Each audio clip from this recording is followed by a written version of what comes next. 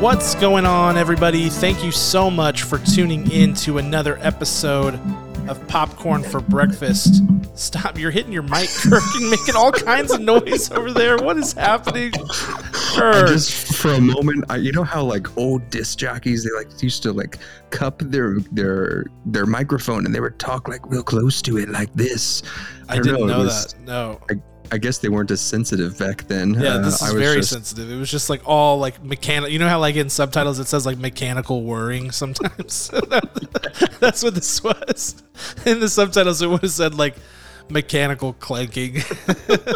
Aggressive mechanical clanking. So Kirk decided to announce his presence in that way, but welcome, Kirk, as always. Thank you. We are here kind of discombobulated, obviously, today, but thank you so much for tuning in. Discombobulated in more ways than one, because first of all, we are here to record and provide to you a review of The Matrix Resurrections, which is the review we said we were going to provide at the end of last week. But then AT&T had some internet outages, like a lot of them in the area, and so we couldn't record on the day that we wanted to, which was not cool. AT&T, not cool. What was doubly not cool was that they tried to tell me that it was my modem or gateway, when in fact there were widespread outages within like a 50-mile radius of us. So that was not sweet. But here we are. Internet's working for now, and we're going to talk about The Matrix Resurrections, which I'm really excited about.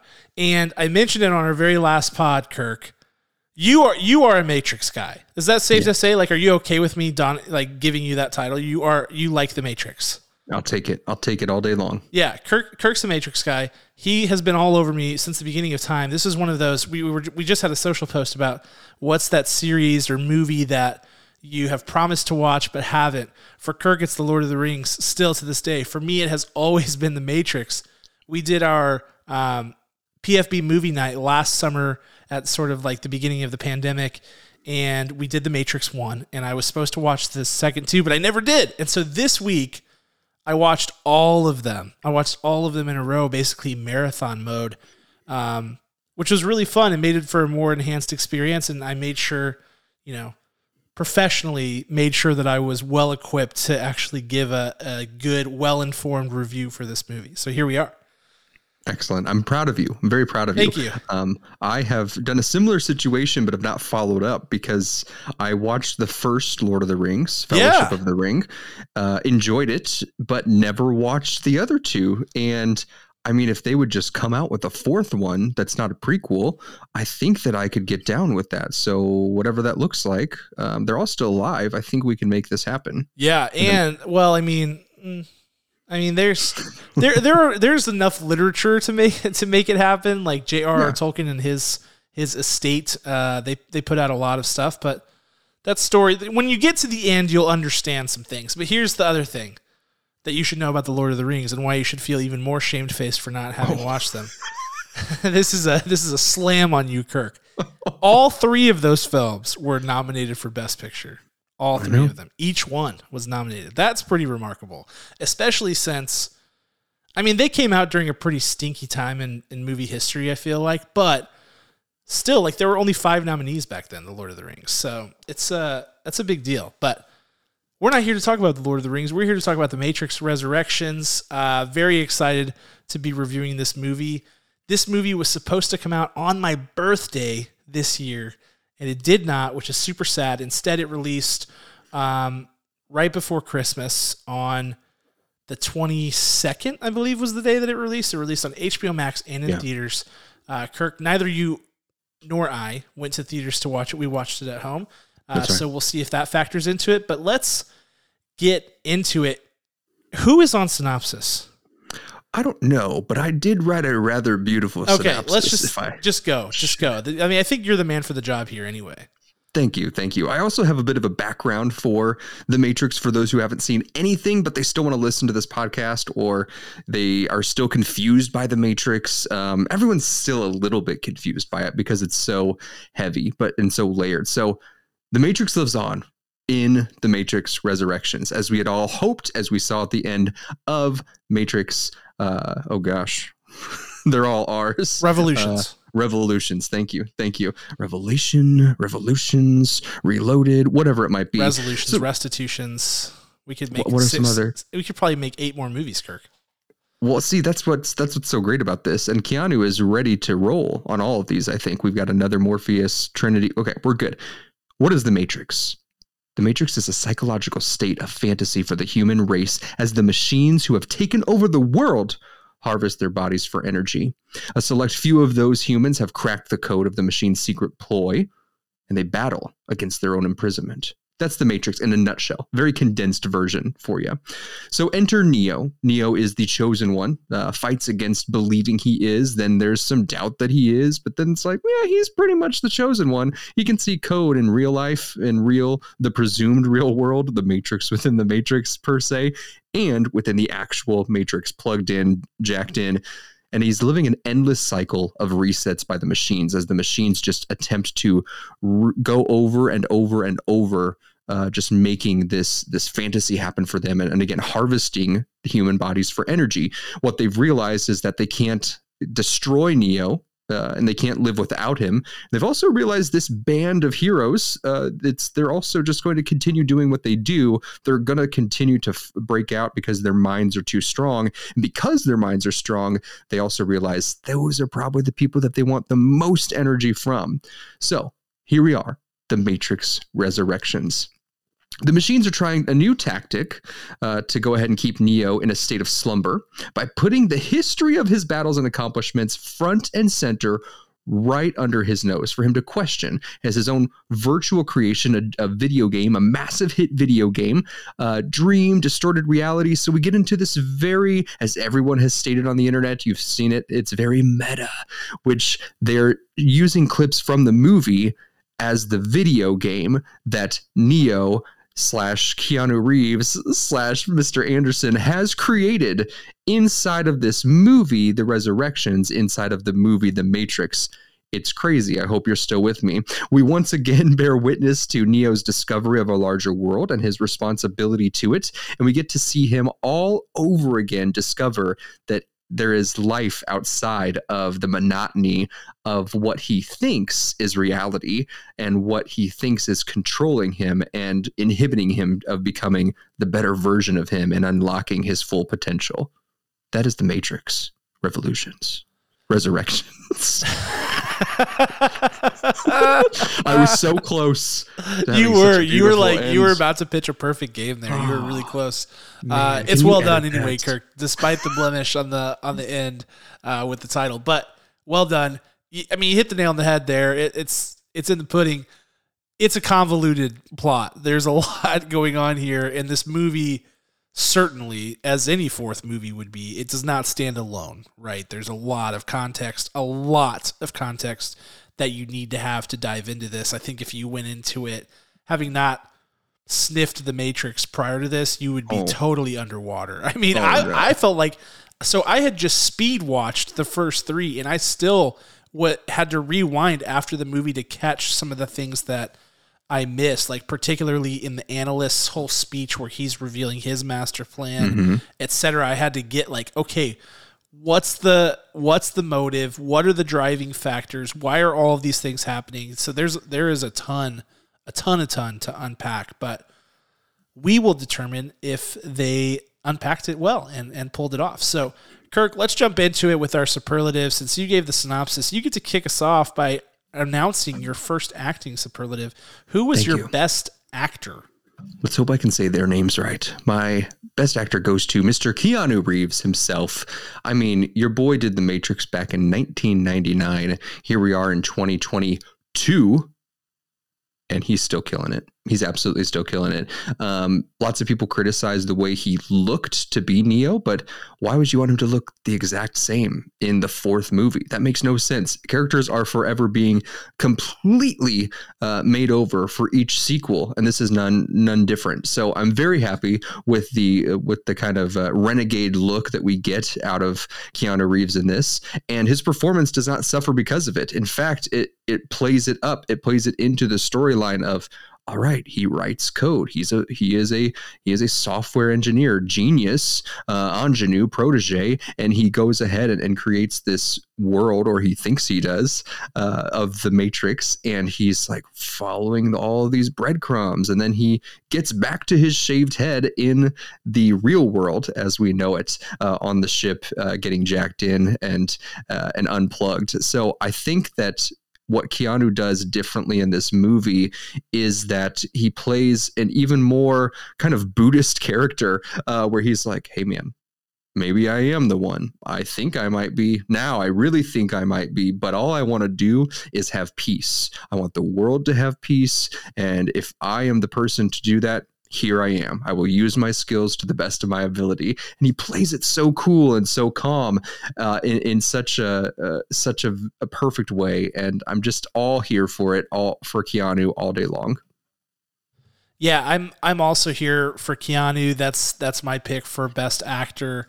I think what was so interesting about this, and people have tons of takes on Keanu as an actor, as a performer. You know, there are people who say that he, you know, doesn't have a ton of range and this or that. And some of those arguments are with merit. But the thing about Keanu is that he always does what he is asked to do within the confines of the movie, range or not. Like maybe he gravitates toward the same types of roles, whatever. But he picked up exactly where he left off as Neo, and somehow brought himself totally back into the Matrix. I mean, his performance was exactly the same as his previous ones. It was pretty remarkable to watch. And that's a difficult thing to do. There were other people in this movie who were being asked to do similar things. Carrie-Anne Moss was too, and I thought that she did really well. Also, but I mean, it was remarkable having, like, the way that I watched it going straight into the fourth one. You are struck by how different the fourth one is from the rest of the films, but the one thing that really sticks out is like, wow, Keanu is still exactly Neo. I mean, I don't know if he had to do character study or if he just lives with this character, but it was really well done. And not only that, but this is a more nuanced form of Neo where it's like a Neo reborn. He's like actually closer to where he was in the first movie than he was at the end of the third one. So he has to have gone through that journey, not know it, and then remember that journey and pull together all the pieces, these past relationships that he had in Zion with Niobe and things like that. And he just really rolled with it and delivered it in such a graceful way. We know that he does his own stunts. That can't go unnoticed. I mean, jumping off, he did a 46-foot or a 46-story jump. They said he had to film it 21 times or something like that, that's 21 right. takes. That's remarkable. And there's a ton of hand-to-hand combat in this movie that he was involved in. It was a Neo performance, and that is remarkable to do, you know, nearly 20 years after the fact, you know, probably like 15 or so since the last one. But even so, I mean, to be able to pick up that character like you haven't even missed a beat is a pretty remarkable thing to do. So has to be Keanu. Especially on the ship with the shaved head again. Yeah, exactly. He hasn't aged a day with the beard shaved and the hair shaved. And it was as if they filmed those scenes in anticipation for a fourth one, but it's impossible because, of course, we have all of our younger, new characters in there. But it was so incredible. You're exactly right. It looked like he stepped off of that set and just went in. I mean, at this point, I'm convinced that he's pulling a Hugh Jackman, Christian Bale prestige, that he has a twin, maybe a younger brother that he froze in time. And he said, hey, man, we're going to do a fourth one, but it's going to be a minute. So I'll come wake you up in a little while. Okay. Yeah. I mean, it was absolutely insane. Yeah. They had to like kind of build it into the plot. Yes. They're like, you haven't aged very much. I was like, this is ridiculous. Now I know that like 60 years were meant to have passed, and that's why it was. But that was pretty hilarious. All right, let's move into Scene Stealer. Lots of newcomers into the cast: Jonathan Groff, Jessica Henwick, Yahya Abdul-Mateen, one of our personal favorites. Yes. But Kirk, I got to know where your Scene Stealer is going. This one was a very easy one to give the award to. My Scene Stealer goes to Miss Jessica Henwick, who plays Bugs. She's over there. Which way am I? Over there toward the box. I wish my hand could go above it, like far 3D. Right of your screen. Yeah. Wait. Oh no, I get cut off. Blue hair, all the way over there. Okay. She is wonderful. You may have also noticed her as the only good part of Netflix's Iron Fist. She is such a baller. She actually had to, she was offered a role in Shang-Chi and she turned it down because the scheduling conflicts with the Matrix Resurrections, which she was conflicted about because she likely would have resurrected her same character in that movie. But I think it was a good move. I think it was a good move to really show her range and to show a very complex character. Obviously, the one she played in Iron Fist, if it would have shown up in Shang-Chi, would have been wonderful. But this was cool to see, and I still think doing that, I think she's going to have even a better chance of going back into Marvel because she owned this role. It was completely built from the ground up. We haven't seen this character before. She just discovers that she is part of something bigger, and she taps into it, and then she finds her hero, Neo, the legend. She's like, it's real. Oh my gosh. She finds Morpheus. She goes into all of this, and she basically puts the band back together. I mean, with the opposite of Yoko, she puts everyone in a place where she's like, this is what we need to do. Do you guys remember how important you are? Humanity is at stake. Let's get out of this computer program. She's absolutely phenomenal. Her passion for driving everyone out of there, her fighting skills, her combat skills that she already had honed in on Iron Fist. However, completely different styles in this. Absolutely impressive to watch. I can't go on enough about her. Jessica Henwick, Scene Stealer, done deal. Yeah, you said it was easy, Kirk. It was easy. Jessica Henwick is my pick as well. I mean, these were the two obvious choices. I feel like in the movie, you look at the cast, personally, I expected to lean towards Yahya. He didn't get enough screen time.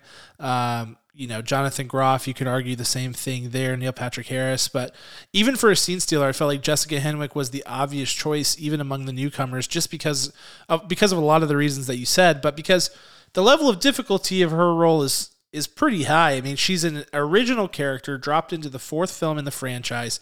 She is experiencing the Matrix through a whole different lens, like this whole new Matrix, but she's also got she was sort of like born and raised in the post-Neo real world. And so the way that she builds that character and builds like what has happened, she is sort of telling us what has happened in the real world just through the way that she acknowledges Neo, the reverence with which she, sort of talks to him and her understanding of what he's going through, and then the way that she introduces us to the new world before we're, kind of handed off to Niobe to sort of explain some of the things that happen. But Jessica Henwick is meant to be she's the first person we see from the real world interacting with Neo in the Matrix, and she's also the one that brings him out of the Matrix and back into the real world. So she really is that conduit, that liaison between the two, and she balances it so well. I mean, she is like our spirit guide on this journey into the new Matrix and into the new real world in this new city of Io.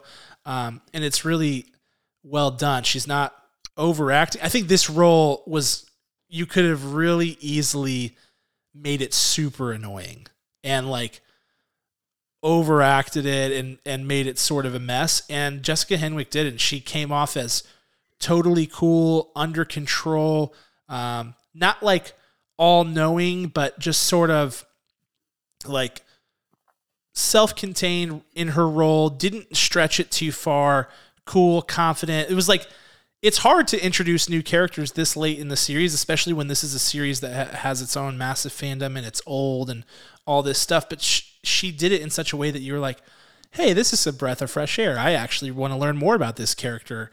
And she kind of, the way that she performed it made you want to ask more questions about, well, what's going on with Bugs? She's a really cool character. So it had to be her. I mean, she was just totally gravitational. I mean, she's just pulling your attention towards her and pulling eyeballs toward her because she was doing such a great job. So I'm with you. I want to see her back in the MCU. I want to see her doing more things. I think that's definitely coming. If she had competing offers for Shang-Chi and the Matrix Resurrections, I mean, those are big time movie offers. So more is coming for Jessica Henwick, and she definitely deserves it.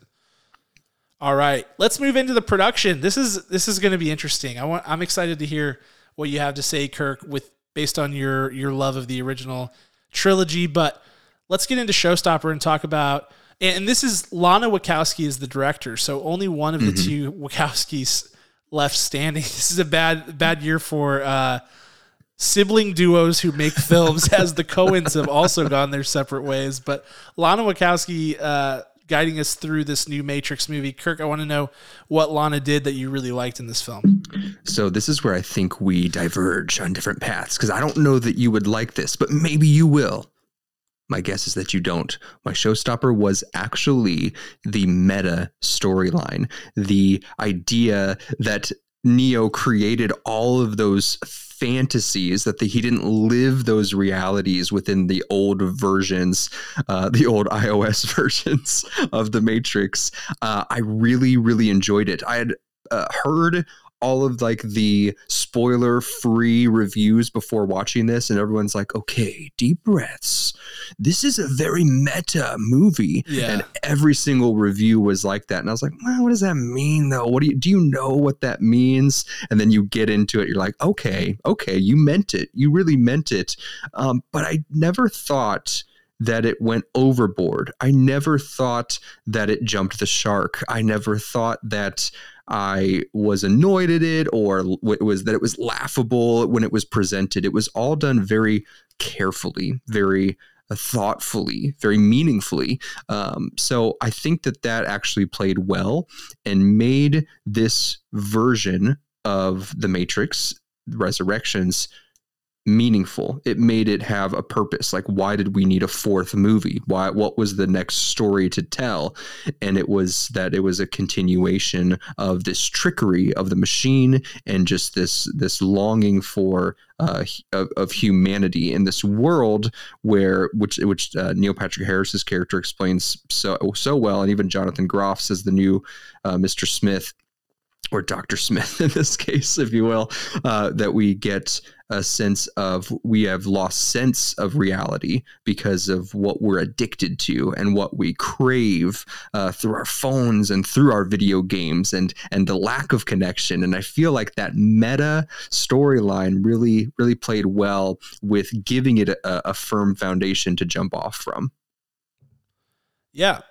We'll get into that more, Kirk, and see if you're right about your prediction on mine. But for me, with my showstopper, I am going in a different direction. I'm going with the glam up of The Real World. You know, they totally glammed it up a little bit. So when we last saw The Real World and Zion and all of that, I don't think that was the best final impression that they could have given us in Matrix Revolutions. We kind of had this like water world indoor sort of thing going on, just like all these grimy, yucky, revolutionaries kind of like fighting with CGI machines flying at them in their giant CGI robot things. It just like, it was a bit much. I think like that's the thing that sticks with me about the series, is like, you build up to this big final battle, but the final battle is so much of that last movie, and it feels so off color from the rest of the series that it's just kind of like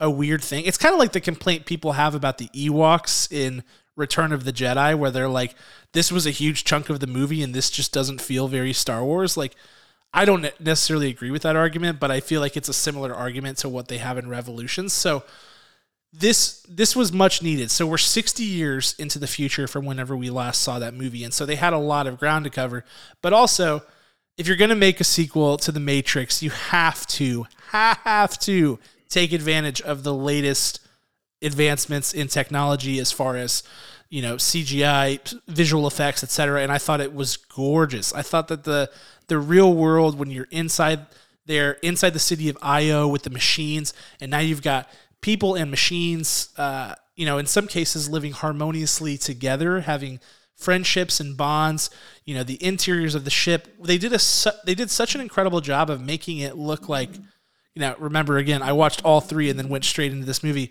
of making it look really familiar and very much like those old Matrix movies, but looking so much more polished, so much more pristine, adding things that weren't preposterous, but were necessary to make it look like a new movie and to give it a reason for going back to this world. And I thought the whole Real World got, just like way leveled up in this movie. I thought the city of Io looked great. I thought the the cool, like how programs could come to life in those like nanobot projections, like that Morpheus was a lot of the time. That was really slickly done. That could have been really stupid. So overall, just really well done, smart, very artful visual design. It wasn't something that they just threw together and they were like, do this, but make it 4K. You know, like they just totally, they really thought about how they wanted this to look. And it looked great. And I loved it. It was one of my favorite parts of the whole movie. So shout out to all the amazing creatives that were working behind the scenes on that, because job well done for sure. Yeah, it did. It was much more pleasant to look at. Like you understood in the other ones why Zion looked like this dingy rat infested place that they love to throw raves at randomly. Yeah. But man, it was so great to see. I mean, it was Morpheus, right? Like it had, let's be real. Naomi was the leader. Of course it's going to get a woman's touch. Like everything was a lot nicer. Clothes were better. Like Naomi's like, no, we're not doing this anymore. You know, Morpheus was like, war, battle, survive. Naomi's like, all right, we gotta build something here. And man, she killed it. And I love that, you know, we spent a lot of time in Zion and we spent a lot of time in Io, but now we knew that the big finale had to be inside the Matrix. You know, yes, we had a back and forth in Revolutions, and this time it was all resurrections. So that was nice to see too. Absolutely. All right, let's jump over to the other side of this one and talk about some things that we didn't like. Kirk, kick us off with director's shoes. This one is hard, and we might get our first actual hate mail, like USPS hate mail for this. Oh boy! If you can find us, I gotta say that there's two options here. Jonathan Groff, Neil Patrick Harris, they were either grossly miscast or misdirected. Because while their characters were very necessary, they were just off. While they were supposed to be different from the rest and, you know, apart from this world, either one of them, Io or the actual Matrix, they just didn't seem to fit. I don't think Jonathan Groff is believable as a maniacal evil character. When he screams Mr. Anderson, I just want to poke his belly and have him laugh because it's just not in him. There's just not this there's no trauma, at least surface level trauma that Jonathan Groff allows us to see. So when he dives into that as an actor, I don't believe him. I just don't believe him in that role, no matter what you give me. There's plenty of things that he is so successful at, and I want him to keep doing those things. And then the other part of that was that the direction, the lack of direction to get him to what should have been a better performance out of him as a seasoned actor on the stage and in film. I mean, he has an incredible list of film. What do you call it? Credits, as well as, you know, he was the lead in Mindhunter on Netflix for quite a while, which got critical acclaim. So I feel like, I don't know which one it is. And the same with Neil Patrick Harris. Your boy's been around since the early 80s. He knows how to be on camera, but was he miscast or misdirected? It was a very different performance than I've ever seen from Neil Patrick Harris. It was a little similar to his Gone Girl character, you know, kind of a weasel, but he has the information and he knows more than you and he's ready to throw it in your face. So that was still good. It's a good character, but it wasn't sinister enough for me to be afraid or for me to say, Keanu is in real danger here. Like, nah, I'm like, Keanu can absolutely trick you. It wasn't about size or strength. It was really about the level of intellect. And I was like, nah, Keanu's got you, man. So the lack of, you know, built-in believability was just not there for me on those two characters. And I don't know which one it was, direction or casting, but that really, really messed with me on this movie. Yeah, I can see that. I mean, I feel it a lot with Neil Patrick Harris when we get to the, you know, the sort of finale of the movie. It just doesn't, it feels like a very lackluster finish to this movie where the stakes were seemingly enormously high, though vague in nature. You know, the stakes were always sort of vague, as they kind of have been at times with the Matrix, because it's always like, choose this or everyone dies. And it's like, okay, but like how? You know, like how do they die? It was sort of the same thing here. And when you get to the finish with Neil Patrick Harris and Carrie-Anne Moss and Keanu roll in on him, and he's like, that scene was so strange where he's like, oh man, you know, like, and I would have gotten away with it too if it wasn't for these mangy kids. Like that's what it totally felt like. So I totally see that. I can definitely see that. For me, I mean, I think this movie has some real issues. If I can be honest, like I think the plot is extremely convoluted and very complicated. And I think that there is some reason for that. Like I think I get what they were trying to do with it, but I just think that if you can watch the first 3 movies and be tracking the whole way and do it within the series of like 2 days, and then watch the 4th movie and be like, whoa, rewind. This is, I am lost. I am confused. And obviously they had to cover a lot of ground, because the reality is this: the 4th movie was never really meant to be made. It wasn't. It was like, I don't think it was ever in their plans. I don't think this was ever something that the Wachowskis considered until later on. I know that the original trilogy, I don't like the end of the original trilogy, because they're like making a deal with the machines. Like Neo sacrifices himself so that the machines, like, you have to kill all the machines. That should be the end of the series. But they had other things going with the Matrix Online and the Animatrix and all the, like, they were trying to make some money. So I get it. But, you know, with this movie, because they had to sort of, you know, retcon some things and make some things come back, it makes the plot really kind of muddy, because you have to go, okay, why are Neo and Trinity still alive? Okay, why is there this game within the Matrix? Why is there even a Matrix? Why, you know, you are left for the first half of the movie with tons of questions, and then the analyst, Neil Patrick Harris, comes in halfway through and sort of explains all of that stuff. And it's okay. Like, it's an okay explanation. It's enough to sort of satiate you until the end of the movie, where you're like, all right, I'll buy it. Let's see how this finishes out. But then by the end, I don't think the payoff is enough to where you're like, this was a necessary thing. I think certain parts of it were necessary. I get what you say about the meta stuff, Kirk. I tend to lean the other way slightly, that it was at times a bit heavy-handed, particularly the scene with the Merv, the French guy from was he from the second movie? Mm-hmm. His scene where he's literally like pointless yelling things about Facebook and stuff like that. Like, that was the part where I was like, okay, you took it a bit too far. And I thought that the whole thing outside, like, I didn't think that was necessary, kind of like you said, Kirk. Like, I don't think his appearance is necessary.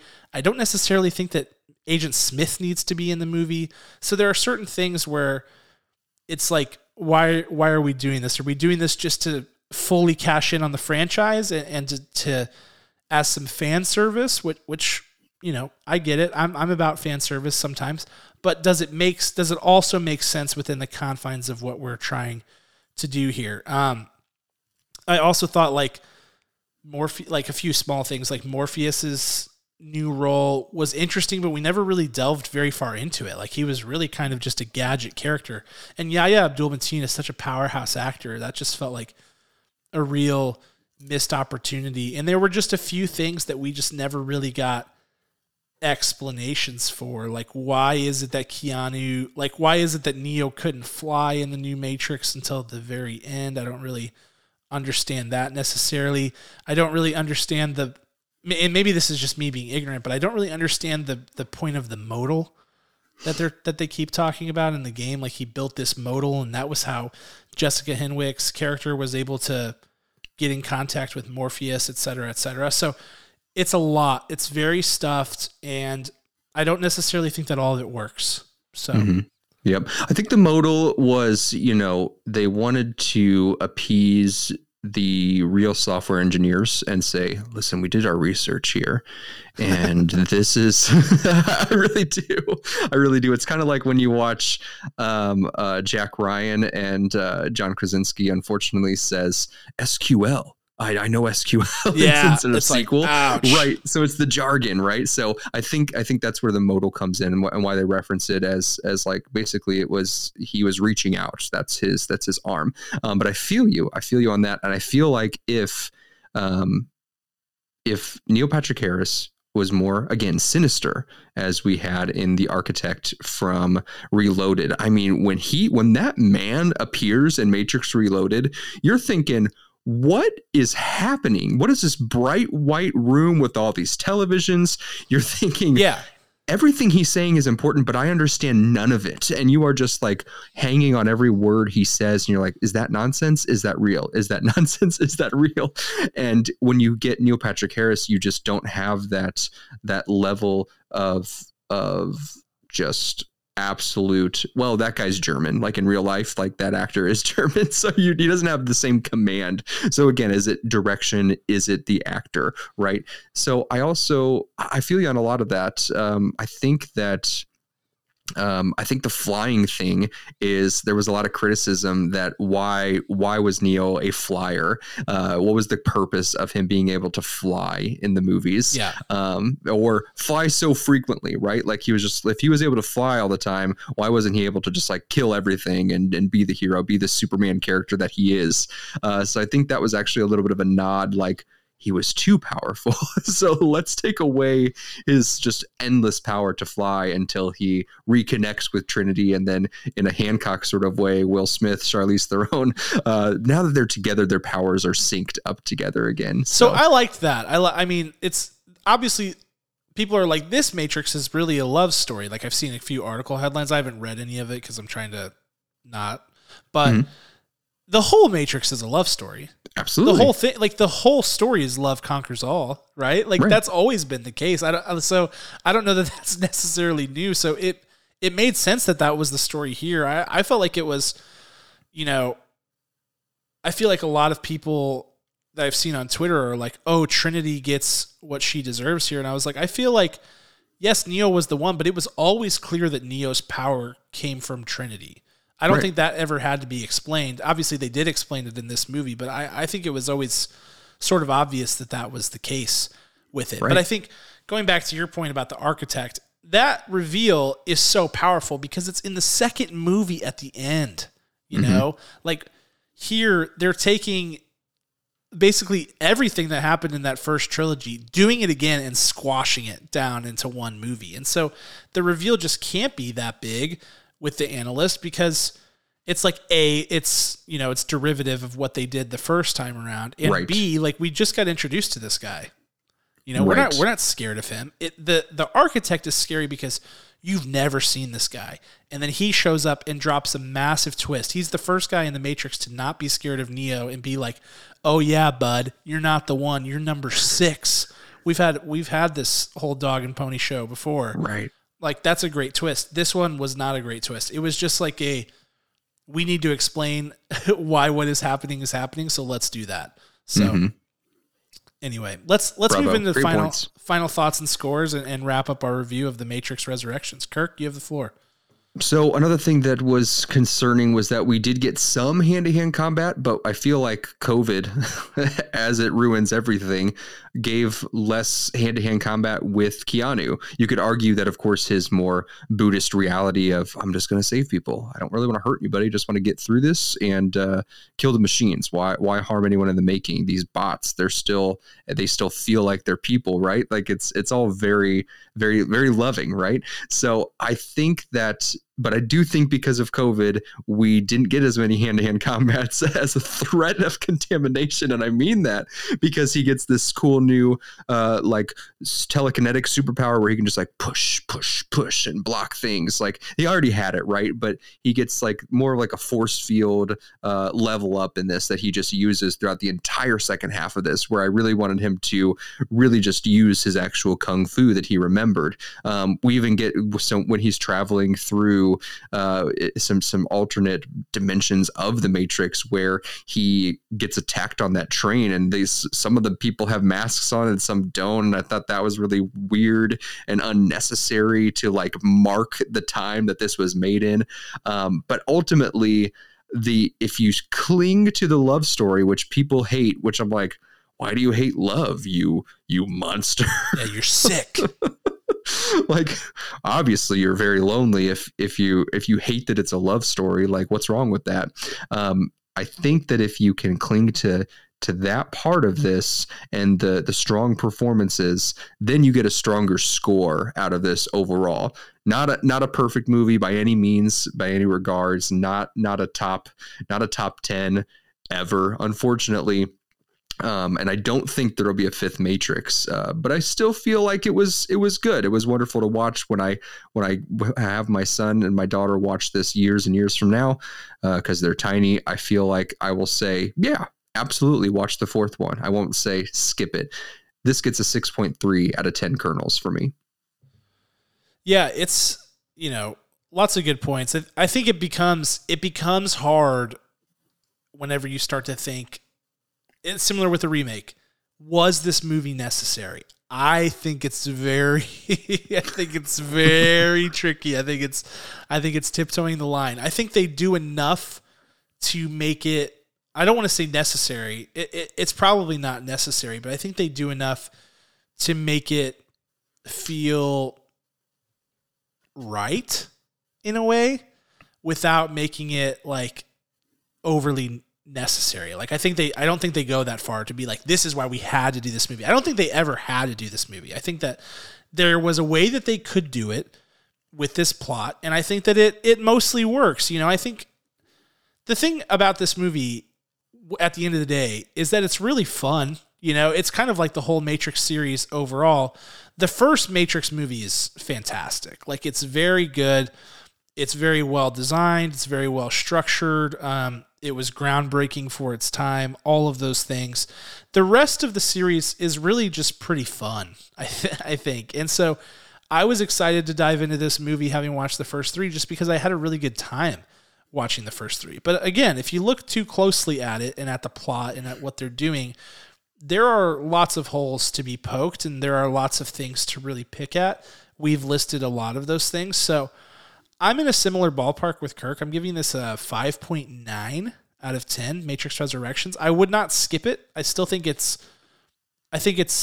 above average. If average is a 5 on the index, then I would say that it's above average.